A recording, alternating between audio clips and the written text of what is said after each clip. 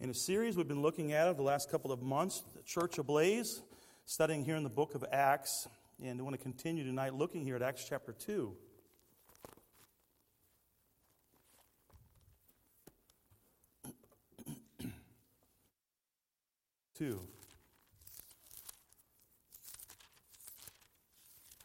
We're going to look at several different passages of Scripture tonight.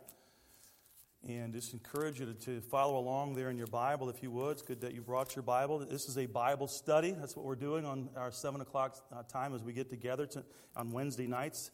I enjoy it. I hope you all are learning and growing through this.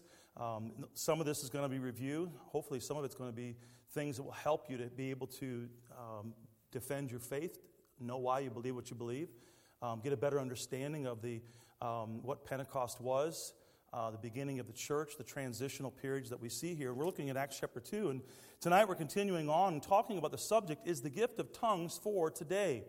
Is the gift of tongues for today? Let's read this passage of Scripture. We'll do some review, and then we'll jump in where we left off last week. Notice there, if you would, Acts chapter 2, verse 1. And when the day of Pentecost was fully come, they were all with one accord in one place. And suddenly there came a sound from heaven as of a rushing mighty wind, and it filled all the house where they were sitting. And there appeared unto them cloven tongues like as of fire, and it sat upon each of them. They were all filled with the Holy Ghost, and began to speak with other tongues, as the Spirit gave them utterance. And there were dwelling at Jerusalem Jews, devout men, out of every nation under heaven. Now when this was noised abroad, the multitude came together and were confounded, because that every man heard them speak in his own language. And they were all amazed and marveled, saying one to another, Behold, are not all these which speak Galileans? And how hear we every man in our own tongue wherein we were born? Now remember, the word language there in verse number 6 is we get our word today from the Greek word dialect. And then also there, the word tongue in verse number 8 is talking about the dialect that they spoke. It was the language that they were speaking. And so we want to continue looking at this and answering the question, is the gift of tongues for today? Let's have a word of prayer. We'll get into some review and pick up where we left off. Lord, thank you so much for loving us. Thank you for the privilege to know you. Thank you, Lord, for giving us your word. Lord, thank you for allowing us to see just the wonderful, amazing miracle of the church and how you planted it, Lord, and how you established it. And Lord, we see that all the wonderful works that you did, Lord, to proclaim it. And I pray, Lord, tonight that you would help us to learn, help our faith to grow, help us to be strong. I pray, Lord, that we'd be ready to give an answer to any man that would ask. I pray, Lord, that we would continue to study, to show ourselves approved, a workman that needeth not be ashamed. I pray, Lord, that we would truly rightly divide your word. Speak to our hearts tonight, I pray. In Jesus' name, amen. Once again, speaking in tongues is one of those subjects that really causes a lot of disagreements. It might not be something you've heard of. Some of you have. Some of you have had people that have come to you and they've talked to you about it. They've tried to convince you of it, or perhaps even have gotten you to think about it, and it's something that you have questions about. There's a lot of questions in people's minds today, and there's a lot of challenges when it comes to the subject. The whole charismatic movement and the Pentecostals. When you say Pentecostal, they're talking about Pentecost, obviously. And so there's a lot of misinformation when it comes to this today. A lot of people base what they believe not on the Word of God, but based on the feelings that they have, the experience that they have. And many of them, as I spoke last week, they talk about tongues giving them health, happiness. One even said it made them look younger. I mean, it's funny to me to say that, but can you imagine? They actually believe that. And they have amazing results as a result of it. And I asked the question last week, what could possibly go wrong with such an experience? What could go wrong is it's an experience and it's not founded on the Word of God. There are some things that we ought to experience, salvation, the love of God. Experience isn't bad in and of itself, but it never should be contrary to the Word of God. So what does the Scriptures say? That's what we always must go back to. We as Baptist believers, we believe that the Word of God is the final authority for all that we practice in our faith. Everything that we do is based on the Word of God. There's a final authority. And so we go back to Scripture. And so last week we began with the first point in our main outline here of looking at the meaning of this gift. What is the meaning of it? If you go back and look at the word tongue there in chapter 2 and verse number 3, it's the Greek word glossa. Last week I mentioned that Greek word is used 50 times in the New Testament. And of the 50 times, 16 of those times is talking about literally the human tongue. Literally the human tongue. Like, for instance, in chapter 2, verse 3, where it says, cloven tongues like as a fire. It's literally talking about the tongue. It's not talking about a language at that point. It's talking about the actual physical tongue. 33 times, though, the word means languages. And so you can see in the New Testament how it's used. So it's either physically the tongue or it's about a language. And so not once in the Bible, though, we have to remember is that where tongues mean a heavenly language that only God understands. Never is that the way this word is used in the Bible. We looked at some examples of that. We looked at the gift of tongues and how the fact that they were known languages. We went back and looked here in Acts chapter 2 to begin with on the day of Pentecost. On the day of Pentecost, unbelievers were present at Pentecost. They heard God's message proclaimed in their own local dialects. They said that all the men that were speaking were from where? We just read it. Where were they from? Galileans, exactly right. That's why I do stuff like that, just to get you thinking, all right? They're the Galileans, and yet they were hearing it in their own language or tongue. In that specific word, now it's the word dialect. They heard it in their own specific dialect. They were hearing it as though it was something right from home. They heard it just like they would have heard it if they were in their house talking to their family, you might say. You might also say their heart language. They were hearing it, and they heard the word of God, and they were amazed by that. So there's no question what's happening here in Acts chapter 2 is a known tongue. It was something they knew. It was unknown to the speaker, but these people were hearing it in their own dialect. We also went and looked at Acts chapter 10, the house of Cornelius. The house of Cornelius in Acts chapter 10, verse 46, it says, and they heard them speak with tongues and magnify God, then answered Peter. What's significant about the house of Cornelius? What's interesting that they heard them speak with tongues? When Peter heard this, what was significant? What was the big deal about it? Remember last week we talked about this. We talked about it in a little bit of depth. What was significant about Cornelius and his household speaking in tongues? Anybody remember? I'll help you out. They like to eat pork. Does that help you? They were Gentiles. Very good. All right. So they were Gentiles. Here we see, and we talked about this last week, that once again, it's the exact same Greek word, glossa.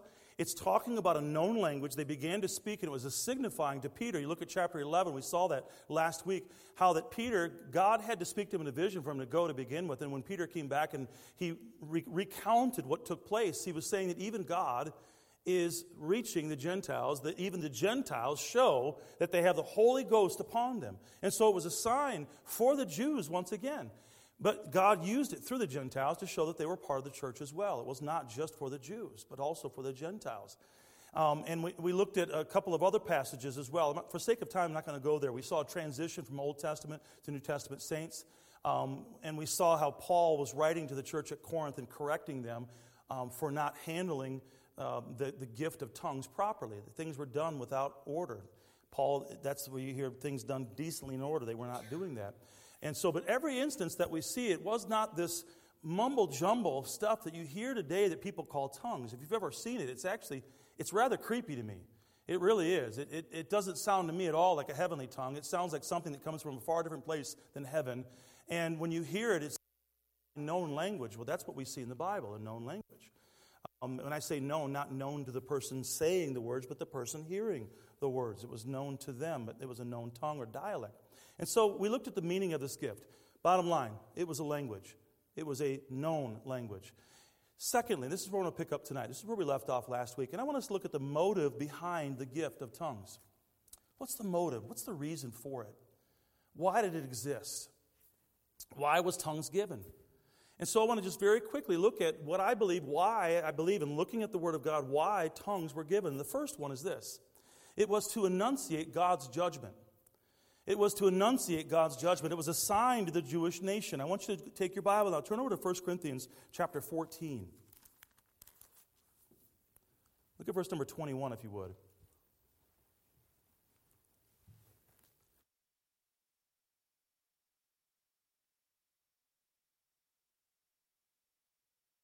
Chapter 14, verse number 21.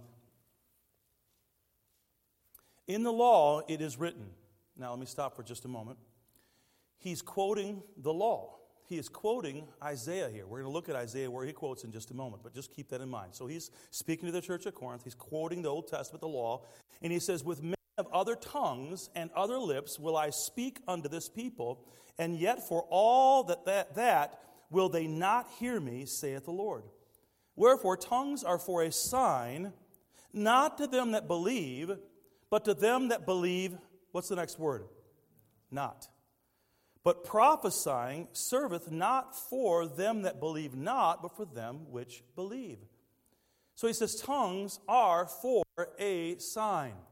A sign for whom? Help me out tonight. It's a sign for who? Unbelievers. That's exactly what Paul says. He's telling the church of Corinth that this is for unbelievers. In other words, what he's saying to them is, you guys are doing all this mess inside the church and all this speaking in tongues, and people aren't even there that it's for. You're using this as some pet gift in order to edify yourself, yet you're not using for what it's for. You're using it in the wrong context. And so we need to understand that. So here's another question. Are they speaking in tongues? Is to a Christian, does it confirm the baptism of the Holy Spirit then? Does speaking in tongues confirm the baptism of the Holy Spirit, according to what Paul just said? Yes or no? Help me out. Come on, folks. No, of course not. It's for the unbeliever. It's for the unbeliever. It's not for me to prove to you as a child of God that I am a child of God. That's not what it's for at all. And yet that's what we see today being used. They say that if you speak in tongues, it is a sign gift that you have received the Holy Ghost. And yet Paul, he said to the church at Corinth that it's not even for believers. It's for unbelievers. They're not assigned to Christians, but to unbelievers. And so Paul, he's quoting here in Isaiah. I'm going to put it up on the screen for you. Notice what it says. This is what Paul is quoting. What's he talking about? In Isaiah 28, verse 11, he says, for with stammering lips and another tongue will he speak to his people, to whom he said, this is the rest wherewith ye may cause the weary to rest, and this is the refreshing, yet they would not hear. Yet they would not hear. So what is this referring to? This is referring to a time in history of Israel when they turned away from God. And through Isaiah came this warning. What was he warning of? He was prophesying of the invasion from Assyria. You read the context, you'll find that he's prophesying of the invasion from Syria and Israel's resulting captivity.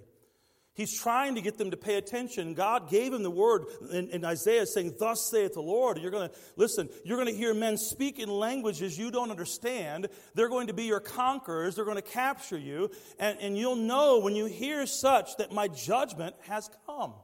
That's what he's telling them in Isaiah.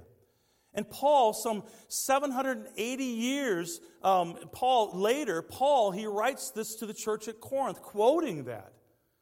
A long time ago that had happened, and there was fulfillment to that prophecy, and we see what happened to Israel as they were brought into captivity under the Assyrians, speaking in a different language. But now, here we see Paul is writing this, and once again, God was getting ready to judge Israel. God's going to judge Israel. I want you to look over at Luke chapter 21. Look at verse number 20 if you would. Go to Luke chapter 21. Paul's making a connection here. He's using this connection of speaking in tongues, and when Isaiah spoke of it. Now, speaking in tongues, once again, is speaking in a known language. And Paul is talking about here, in quoting that, about God's judgment. Look at, if you would, at Luke chapter 21, verse number 20. And when ye shall see Jerusalem compassed with armies, then know that the desolation thereof is nigh.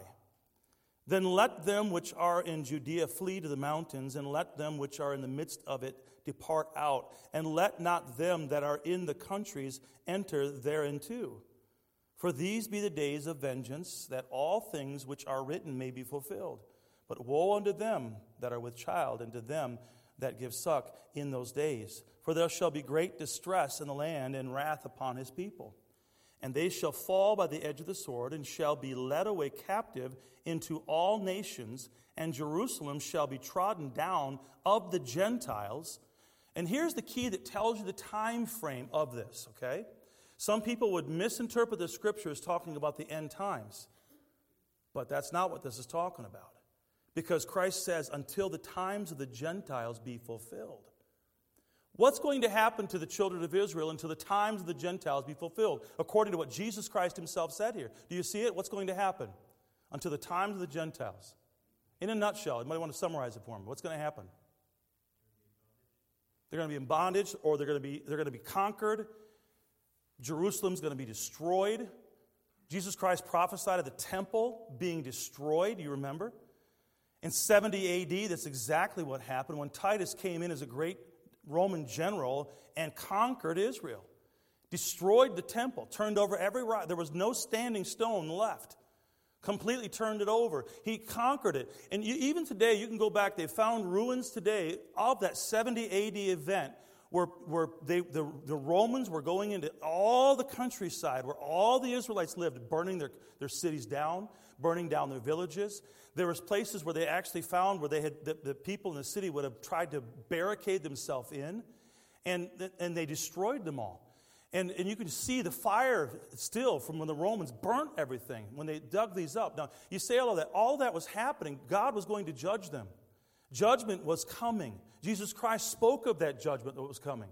He spoke of Jerusalem being destroyed. He talked about the temple being destroyed. Man, that made the Pharisees, it made the priests very angry with him, if you remember, in his life when Christ was living, and how they hated what he was saying. But he is talking about this. And it's similar that we're seeing here. There's going to be judgment coming. The speaking in tongues is once again a sign to the Jews that judgment is coming. So it's to enunciate God's judgment, number one. And so, number two, I believe that tongues were given to indicate God's purpose. To indicate God's purpose. Go back to Acts chapter 2, if you would.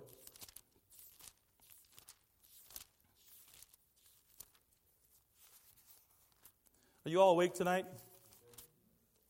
That's what I thought. Let's try that again. Are you awake tonight? Would you say amen or something? I mean, would you just say hi or something? It's so quiet in here. We got rid of all the echo, and I can't tell if you're awake or sleeping or not. So I really want you to really try to focus in on, and some of you are tired, you've been hunting. Man, some of you shot some nice deer yesterday or today, and some of you worked all day outside, and I understand that. But just try to really focus, because I believe it's really important, and to me it's exciting. I hope you can catch that. But I want us to look here. You see in Acts chapter 2, verse 1, and when the day of Pentecost was fully come, they were all with one accord in one place. And so we see here, I believe the gift was given, the purpose of it was to indicate God's purpose. God's purpose. And we look at what's happening here on the day of Pentecost. With the establishment of the church on the day of Pentecost, a new day had dawned for the people of God. There was a major transition taking place here. For 2,000 years, the Jews were specifically chosen, privileged people. They were God's people. For 2,000 years, God was primarily working through them. Now, there were Gentiles that did come. There were proselytes that came through, but they joined in with the Jewish belief. But now, from now on, the barriers were down, and God would speak to all nations and all languages. We see it opening up. Talk about the time of the Gentiles. Tongues were therefore a sign of transition between the old and the new. But once the period of transition was past, the sign was no longer necessary. That's what we need to understand. The time came, there was a purpose for it. There was a time, first of all, I talked about God's judgment was coming. That time is past at this moment. We see also the transition between the old and the new. And so once that transition took place, it was no longer necessary. I like what Palmer Robinson wrote in his book. He said, tongues served well to show that Christianity, though begun in the cradle of Judaism, was not to be distinctively Jewish now that the transition between the old and new covenants had been made. And signs of transition has no abiding value in the life of the church. Today there is no need for a sign to show that God is moving from the single nation of Israel to all nations. That moving has become an accomplished fact. It is something that is part of history. It is something that has transitioned. It is something that is done. There's no need for it today to show that God is reaching out to the world beyond just the Jewish people. Today, we don't need to repeat Pentecost. We need to understand that. I've heard people say, we need to repeat Pentecost. We need Pentecost once again. No, we don't. Pentecost was a one-time event. Pentecost has never been repeated, and it never will be repeated again. We need to understand that we don't need to repeat Pentecost any more than we need to repeat Bethlehem nor Calvary. They were one-time events that took place. And so Bethlehem was God with us. Calvary was God for us. Pentecost was God in us. It's the way of looking at it. And we see the progression of how it happened. It's not something you go back and repeat.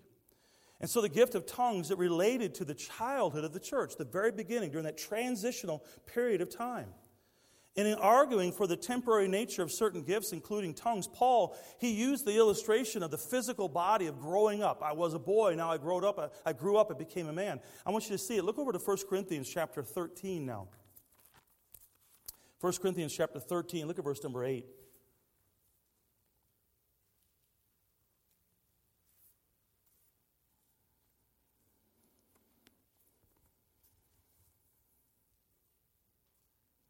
Notice what he says here, 1 Corinthians 13, verse 8. Charity never faileth, but whether there be prophecies, they shall fail. Whether there be tongues, they shall cease. Whether there be knowledge, it shall vanish away. For we know in part, and we prophesy in part, but when that which is perfect is come, then that which is in part shall be done away. When I was a child, I spake as a child, I understood as a child, I thought as a child, but when I became a man, I put away childish things. Now, why is Paul using this picture? Can you picture it here? Okay, when I was a child, I acted like a child. But when I got old, became a man, I put away those childish things. And he uses that in context with the gifts, the sign gifts that we see before this. What's he saying here? What's he talking about? I believe that it's to show that the church was in a process of development. It was in its infancy stage. It was just birthed into the world. It was the beginning of the church. And as it grows, as it becomes more mature to maturity, those things that happen at infancy are done away with. We understand that even, and he uses that to make it easy for us to understand. We understand that as men, there's things we used to do as little boys. I hope you don't do the same things as men as you did as little boys. You know what I'm talking about. We need to grow up, be a man. Put away the childish things. And Paul, he's telling the church at Corinth the same thing. And what he's talking about here, he's talking about that tongues and the sign gifts, they appeared briefly in the early days of the church as the church was being established. But once that occurred, once it was established, they were gone. They stopped. They belonged to the childhood of the church, the infancy of the church. Today, the church's life and ministry is founded not on somebody prophesying, not somebody saying that God gave me a word that I'm going to give to you because you don't have the ability to hear it unless I present it to you like the prophets of old. And prophesying, we have the finished word of God. We have the perfect word of God right here. We hold it within our hands. We put away those childish things. The thing that was perfect has come. We see the growing, the maturing of the church. We see the fulfillment of the Word of God. And so there's no need for these sign gifts any longer. And so the tongues gift was given to enunciate God's judgment, number one. Number two, to indicate God's purpose. Thirdly, to authenticate God's servants. To authenticate them. And I want you to just think about this for a moment. Put yourself in the time frame of what's going on there. In that day, people were worshiping a lot of different things. In Israel, people would have been worshiping Jehovah. They'd have been going through the Old Testament, the Old Covenant. They'd have been going through the Old Covenant and following the rituals that they had gone through of cleansing and going to the temple and offering up sacrifices, all the things that they did. And with all the things, and on top of all of that, sad to say, all the different rabbinical laws that had been added to what they were supposed to be doing as a child of God, as a child of the king, as a person that was part of God's family. All of that had been added. And so when Jesus preached, people got angry, man. They were upset.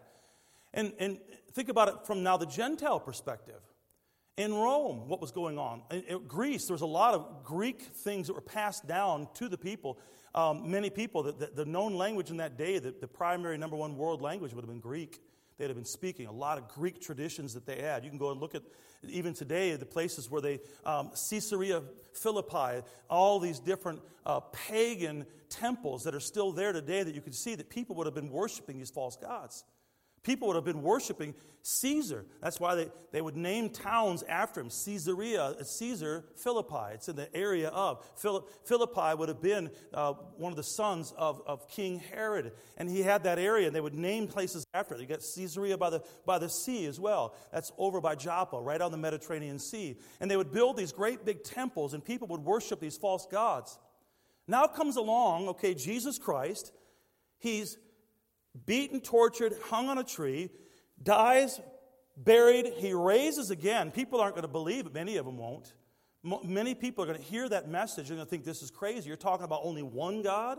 You're talking about Jesus Christ that is a new covenant? Jews would have rejected that. This was a very difficult thing for them. What was going on was they had a difficult message, whether you were Jew or Gentile. It was very difficult for them to receive that. And so what proof was there that this Jesus was Messiah and Savior? How could men know what the apostles preached was accurate? God solved this problem by granting to the apostles and those closely associated with them mighty signs and wonders, and they served to corroborate the message of the man.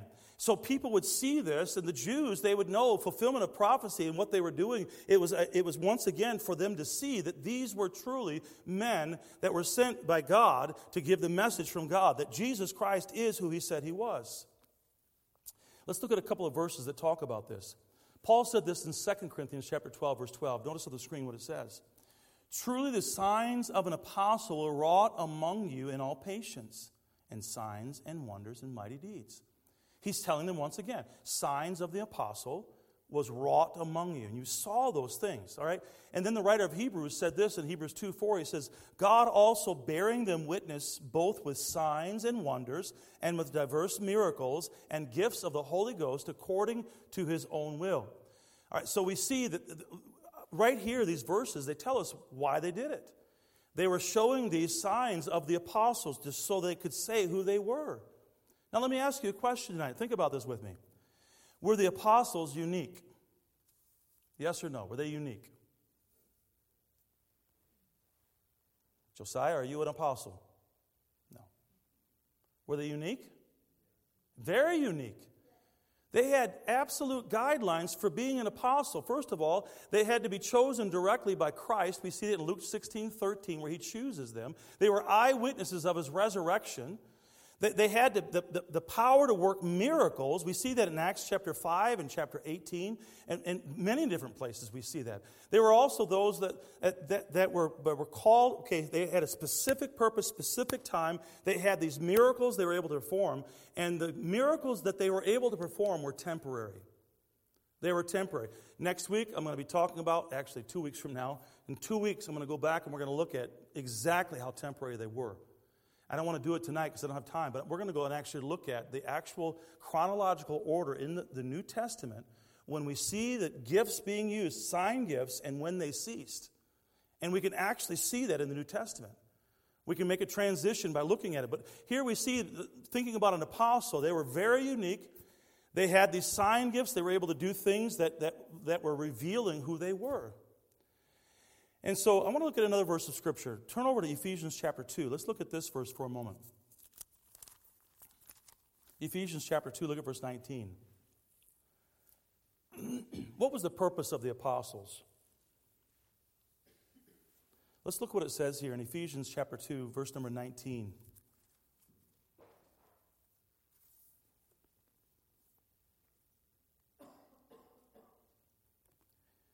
Now therefore ye are no more strangers and foreigners, but fellow citizens with the saints and of the household of God, and are built upon the foundation of the, what's the next word?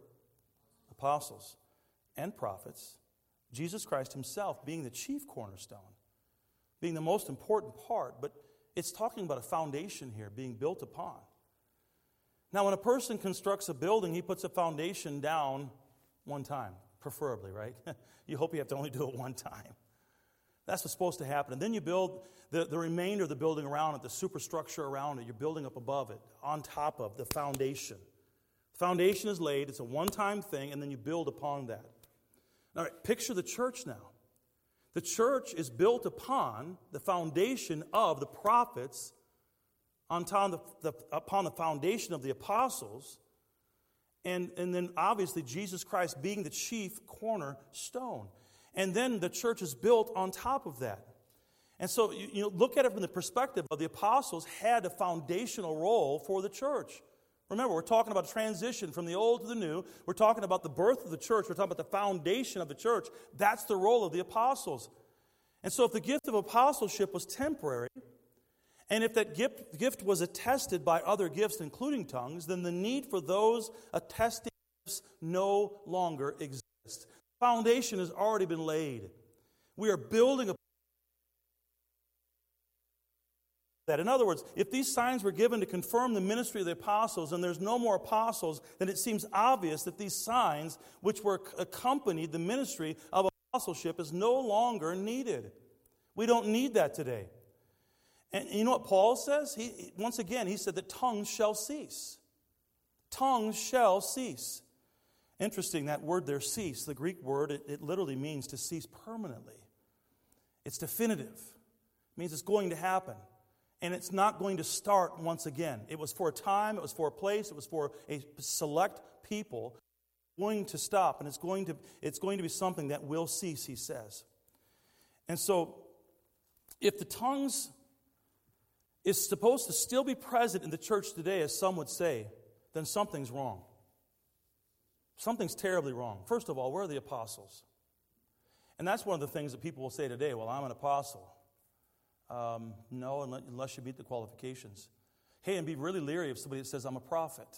And by the way, there's some really high restrictions for being a prophet in the Old Testament. And by the way, if you make a prophecy and it doesn't come true, you know what we're supposed to do, don't you? Anybody know? They're supposed to kill the prophet. There's all kinds of people that claim to be prophets and making prophecies that don't all come true. They're making this proclamation. Whether they say whether it comes true or not, it doesn't matter to me, because there is no such thing as a prophet today. There is no such thing as an apostle today. Those were from the old. That was a foundation built upon.